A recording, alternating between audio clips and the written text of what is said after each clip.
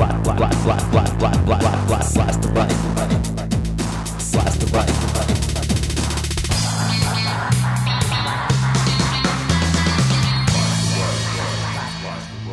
Greetings, this is podcast number 68 of Blast the Right. I'm Jack Clark from TheRationalRadical.com, www.TheRationalRadical.com. Well, as promised, since it became clear just after I recorded the last podcast that the Senate is now Democrat-controlled as well as the House, it's high time I proclaimed, I was wrong, hallelujah, I was wrong. The Democrats have taken back the House and Senate. Democracy may be saved. To match the good news domestically, I thought we'd have a good news podcast on the international economic justice front as well. Right-wingers have also suffered a stunning and, hopefully, stinging defeat there. Yes, there's good news for those of us who cheer when third world nations make progress in their efforts to step out from under the boot heel of Western economic exploitation. Today we'll discuss a major victory in the battle to prevent the theft of third world natural resources. Let's get right into it. Back a couple of months ago, Podcast 56 was entitled, quote, Class Warfare International Style, the Right-Wing's Assault Against the World's Poor, close quote. In that show I described 4 ways the most impoverished nations in the world are ripped off by us rich Western industrialized nations. Because of recent positive developments with 2 of these methods, it might not be so easy for multinational corporations and Western governments to accomplish their goal of transferring wealth from the already impoverished third world to the too rich Western industrialized world. In today's podcast, we'll discuss one of these 2 areas: sweetheart contracts between corrupt third world governments and foreign multinationals that allow third world natural resource wealth to be plundered. In a future podcast, perhaps next week, I'm not sure, we'll discuss the other area, the making of dubious loans to corrupt third world governments that winds up entrapping those nations in a downward spiraling debt treadmill. My sources for this podcast on the battle against natural resource theft are the New York Times, the Associated Press, and the CIA Fact Book. What a sweet headline I had the pleasure of reading recently. Energy firms bow to demands set by Bolivia. To understand why this is so sweet, a little bit of background. 6 months ago, way back in podcast 42, we discussed how Evo Morales, the newly elected president of Bolivia, had nationalized Bolivia's oil and gas industry. He gave foreign companies 180 days to turn over a majority stake in their Bolivian operations or leave the country. For decades, most of the profits from Bolivia's natural resources had gone into the pockets of foreign multinationals, while the majority of Bolivia's people lived in dire poverty.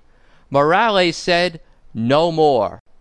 He said of his nationalization decree, and I combine various of his statements, quote, "An historic day has arrived. Now the gas and oil that flows from our land will no longer belong to foreigners. Our hydrocarbon riches return to the hands of the nation for the benefit of the country. The looting by foreign companies has ended." Close quote. Well, you would have thought that he had committed the worst sin in the world. Right-wing international economists and consultants went crazy. Even the New York Times could find in its major news story on the issue no one to say anything good about what Morales had done. Let's consider what some of these shills for economic exploitation of the third world had to say back then. I think I have a pretty good BS detector, a sort of radar or alarm bell or meter that warns me when what I'm hearing is total BS. It's important for all of us to be able to recognize corporate disinformation and spin, because you'll inevitably run across it again and again as right-wingers rant and rave about Morales and other third world progressive leaders, such as Hugo Chavez of Venezuela. In fact, much of the propaganda the right disseminates about Bolivia is employed by them as well, with appropriate modification, on domestic issues here in the United States. So I'll give you some examples of what these right-wing spinners assert, and then give my take on what the person is really saying. Listen carefully, because these speakers spew out so much of the standard fare of right-wing propaganda. Here's the first one. Quote, "We're experiencing the supremacy of emotional politics at this time." Close quote. That was an economist at Catholic University in Bolivia. Ah, I see. Bolivians are not smart enough to act in their own best interest, so when they do something we disagree with, really we disagree because it will make us less rich, Bolivians are doing so only because they're emotional. Next, quote, "This is outside the norms and logic of business that should be the guides for relations between companies and governments." Close quote. So said the president of a major natural gas multinational. That presumptuous phrase, outside the norms and logic of business, really means outside the norms and logic of one-sided exploitation that's become the norm over the centuries in relations between the West and the Third World. Here's another, quote, "When you cause problems for foreign investors, you cause problems for those who know how to create and develop the industry." Close quote. That was a Washington, D.C.-based energy consultant. Well, who would want to cause problems for those who know how to create and develop the industry? I would, when the way they create and develop the industry is designed to rip off impoverished third world nations. Next, quote, "From a political point of view, it's a powerful issue to manipulate, but from an industrial point of view, it can do real harm." Close quote. That was a Rio de Janeiro-based energy consultant. He means real harm to the obscenely large profit margins of the multinational energy companies. Now we get into the juiciest ones. Quote, "They've been conned by Castro and Chavez. They've been sold a bill of goods that's going to come back and bite them hard." Close quote. Thus predicted the president of an energy industry-supported policy group in New York. Right-wingers always trot out this old outside agitators claim. The naive, stupid locals have been conned. They're too stupid to think up anything like this on their own. This outside agitators line was used repeatedly in the U.S. Civil Rights era by segregationists infuriated that their African-American neighbors were now daring to assert their rights. Martin Luther King Jr. was an outside agitator. Maybe it's not even a question of merely being conned. Quote, "Chavez is forcing Bolivia into a radical shift. That is the major headache for the U.S." Close quote. Such was the erudite assertion of another Washington, D.C. energy consultant. Venezuelan President Hugo Chavez is forcing Bolivia to do his evil bidding. And of course, since the entire universe revolves around the United States, it's a U.S. headache. Next to last, there's the panicked warning that right-wingers always give whenever anyone challenges their control. Quote, "I don't think the game is over. It's going to move from the Americas to the Africans. This is a very dangerous precedent." Close quote. That was the head of the industry-supported policy group again. A dangerous precedent from America to the Africans. Can you imagine? Other exploited peoples and nations could get ideas. They could start asking for fairness and justice as well. We can't have that. Finally, I love this last one for a reason you'll see in a second. Quote, "If Brazil decides to give the cold shoulder to Bolivia, Bolivia will be left with its gas underground." Close quote. Such was the prognostication of a Bolivian energy consultant. The sky is falling! The sky is falling! Yes, but not for Bolivia, for exploitation of the Third World. As usual, right-wing economic blather had the substantiality of cotton candy. Now you'll be able to really appreciate the sweetness of that headline. energy firms bow to demands set by Bolivia. Here's the beginning of the Reuters story. Quote, President Evo Morales clinched a major political victory after foreign energy companies agreed in last-minute talks to remain in the country and operate under state control.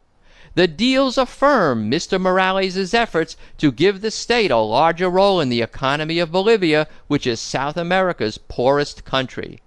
The companies, including the Brazilian state-owned energy company Petrobras, so much for that guy's prediction, agreed to new contracts, ceding a larger share of their profits to the Bolivian state. Close quote. The Bolivian government will collect between 50 and 82% of the revenue of these companies, just as it should be. The lion's share of revenue should go to the owner, not the service provider. And that's just what these companies will be now, quote, service providers to Bolivia's state-owned energy company, YPFB, close quote. There was a bit of poetic justice in the location of the signing ceremony. Quote, the signing ceremony took place in the same hall where former President Gonzalo Sanchez de Lozada privatized Bolivia's gas industry in 1996, close quote. Ah, privatization, the great right-wing panacea for all ills, but which most often only makes the ills worse and the right-wingers hugely more wealthy. Boy, must they be seething angry. Well, let's take a break. When we return, we'll talk about the life and death nature for so many of this nationalization process. So you wear the vestments of ill-gotten legacy, bankrolled by CEOs, endowed by Christian destiny. You give us empty words and flags to rally around, but the rest of it don't seem to trickle down to streets of hopeless faces, mortgaged and foreclosed, downsized part-time jobs forsaken by the HMOs, sucking up the welfare when there's more to subsidize, and they won't just go away if you ask nice. Kill the poor, kill the poor, put a cap right in their brain. Ain't no room in this utopia for evidence it ain't. On the big days, on the soccer moms declare your holy war. Before the meek claim our inheritance, you better kill the poor.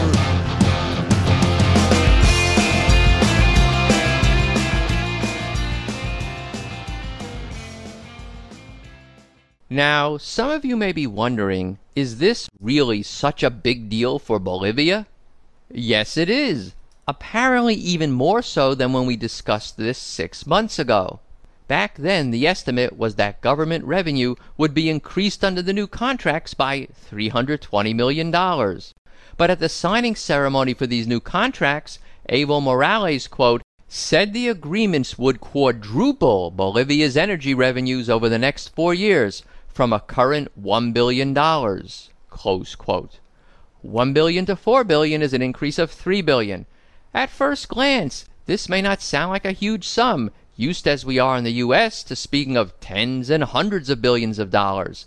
But you have to remember, Bolivia's population is only about 9 million people. The U.S. has 33 times the population, 300 million people. So it's really like increasing U.S. government revenues by $99 billion. Nothing to sneeze at. And even more telling, the U.S. economy is 500 times larger than the Bolivian economy, $12.3 trillion as opposed to $25 billion. So in economic impact, the new Bolivian contracts would be the equivalent of adding $1.5 trillion to the U.S. government coffers. $1.5 trillion. So now you can see why this nationalization is so crucial to the well-being of the Bolivian people, and it's so much something to celebrate. It will mean a massive reduction in the human misery, pain, suffering, and death that the former right-wing policies of Bolivian governments had inflicted on their people. The clear intention is to use the money to help the majority of the Bolivian population. Morales said, quote, What we are doing here is exercising our property rights as Bolivians over our natural resources without evicting anyone, without confiscating. With these new contracts, we want to generate more economic resources to solve the economic and social problems of our country. That's our great wish." Close quote. Remember, third world poverty is not, "I have to drive an old car" poverty. It's, "I can't afford to buy food to feed my children and they're dying of malnutrition" poverty. It's, "I can't afford to buy medicine for my children and they're dying of curable diseases" poverty. Bolivia is the poorest nation in South America. Over 60% of its people live in such poverty. In Bolivia, poverty is death to many. Reducing poverty is life instead to them. To give but one example, Bolivia's infant mortality rate is terrible. It's 51. What's an infant mortality rate? As the CIA fact book defines it, it's the, quote, "number of deaths of infants under 1 year old in a given year per 1,000 live births in the same year." This rate is often used as an indicator of the level of health in a country. Close quote.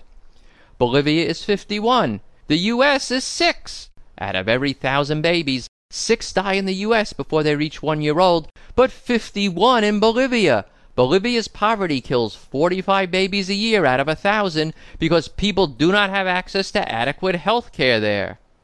Zimbabwe, Indonesia, Guatemala, Nicaragua, Honduras, Vietnam, North Korea even have better infant mortality rates than Bolivia. That's how bad it is there.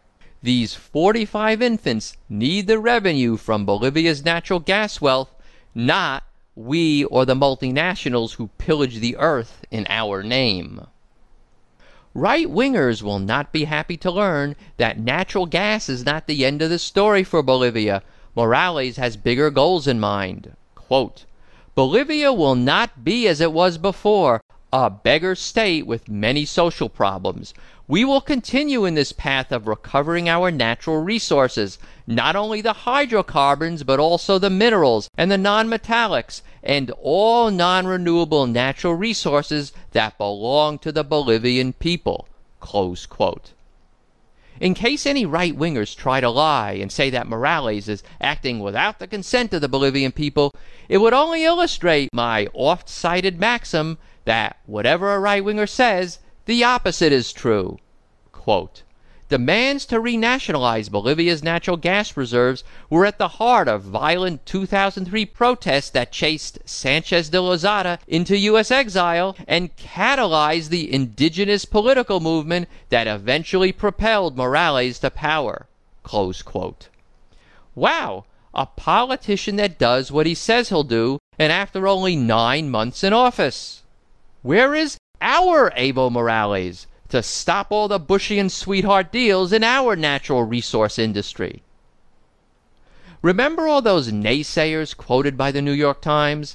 Suddenly, after this successful nationalization effort, the newspaper is able to find different analysts who don't just parrot right-wing talking points. Roger Cortez, a political analyst in Bolivia, quote, "This gives a very solid foundation to the Morales administration from an economic and political view. It means the administration has been strengthened after facing gloomy forecasts that this step was going to be impossible." Close quote. To close, let's consider, will this assertion of third world economic rights be limited to Bolivia? Hardly. Venezuela actually led the way, and Ecuador has already taken similar steps. Precisely the dangerous precedence that right-wing analysts was terrified of. It's going to move from the Americas to the Africans. This is a very dangerous precedent. And well it should be. Lead by example, I say, to Asia, Africa, and the Americas.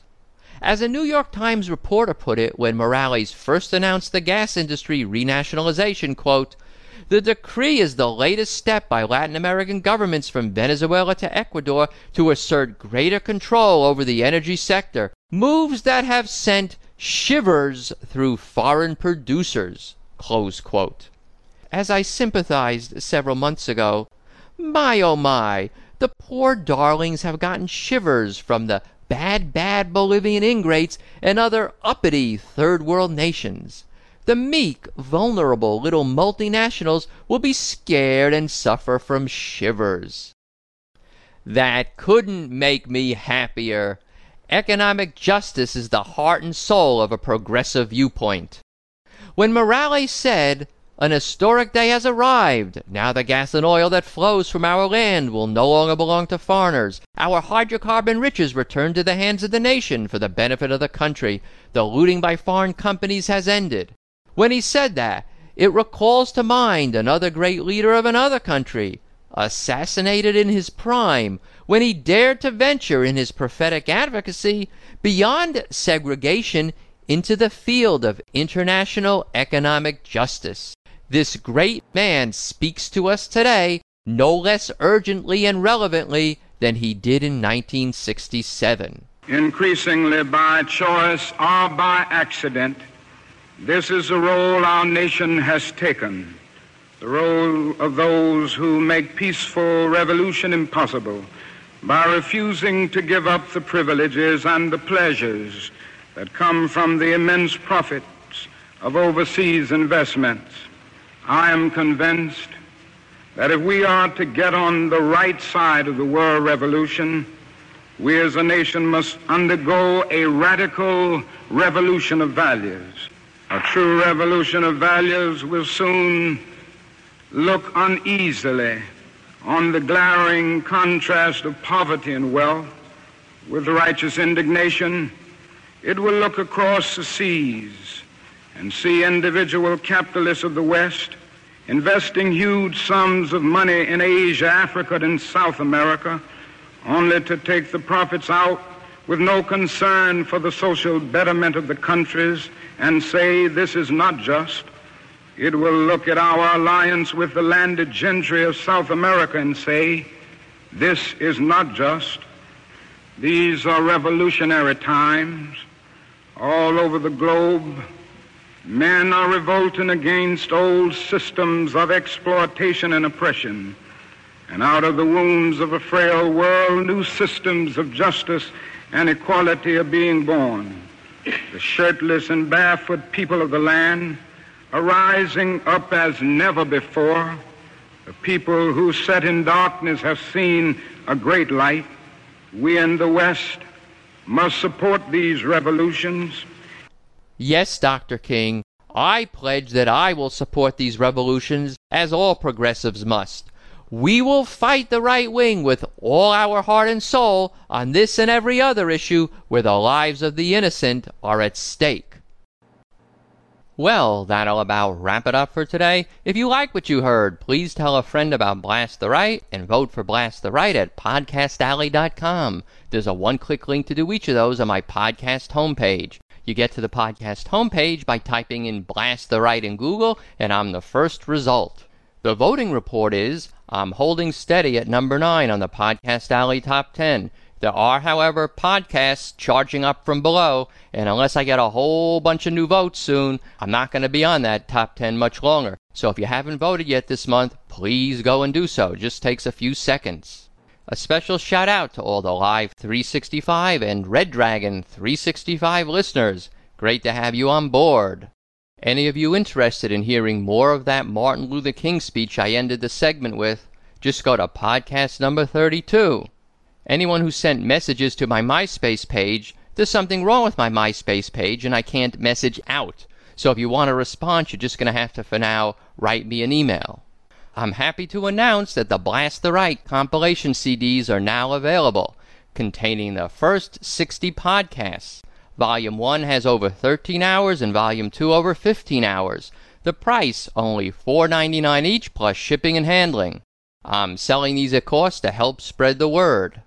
I should give a special thanks to Lauren, a listener from Colorado, who created the software program used on the CD. To find out more information and how to order, just go to the podcast homepage. You'll see it says more information and how to order next to the 2 little pictures of the CDs.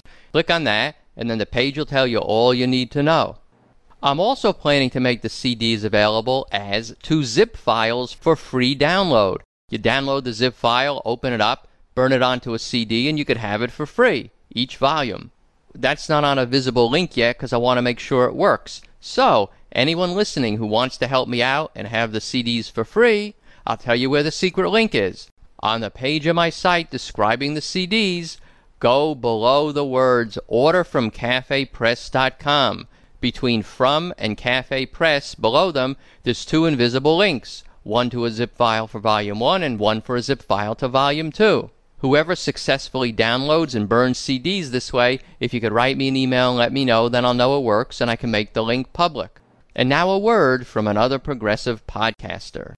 My podcast, Forums for a Future, is based on the premise that we are at an inflection point in history.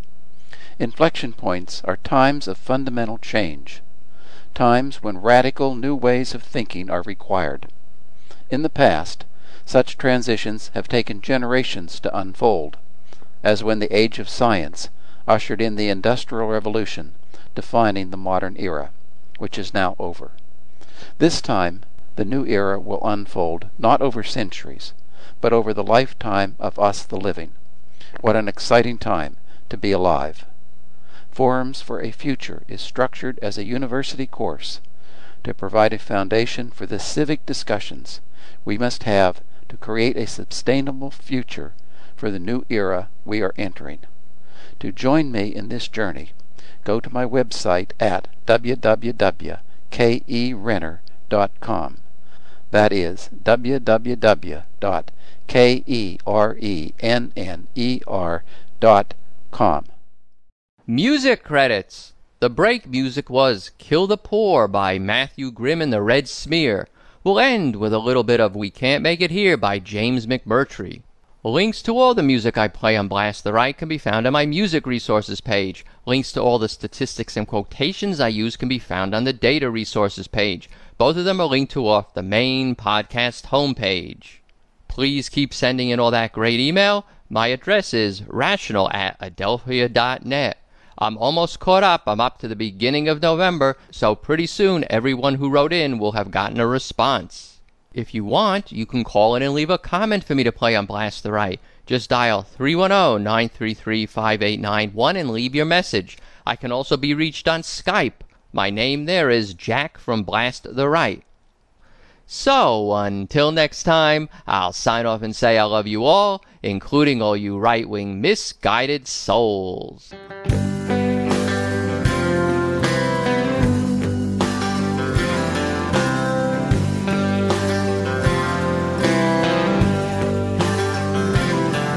There's a Vietnam vet with a cardboard sign sitting there by the left turn line. A flag on his wheelchair flapping in the breeze. One leg missing and both hands free. No one's paying much mind to him. The VA budget's just stretched so thin, and there's more coming back from the Mideast war. We can't make it here anymore.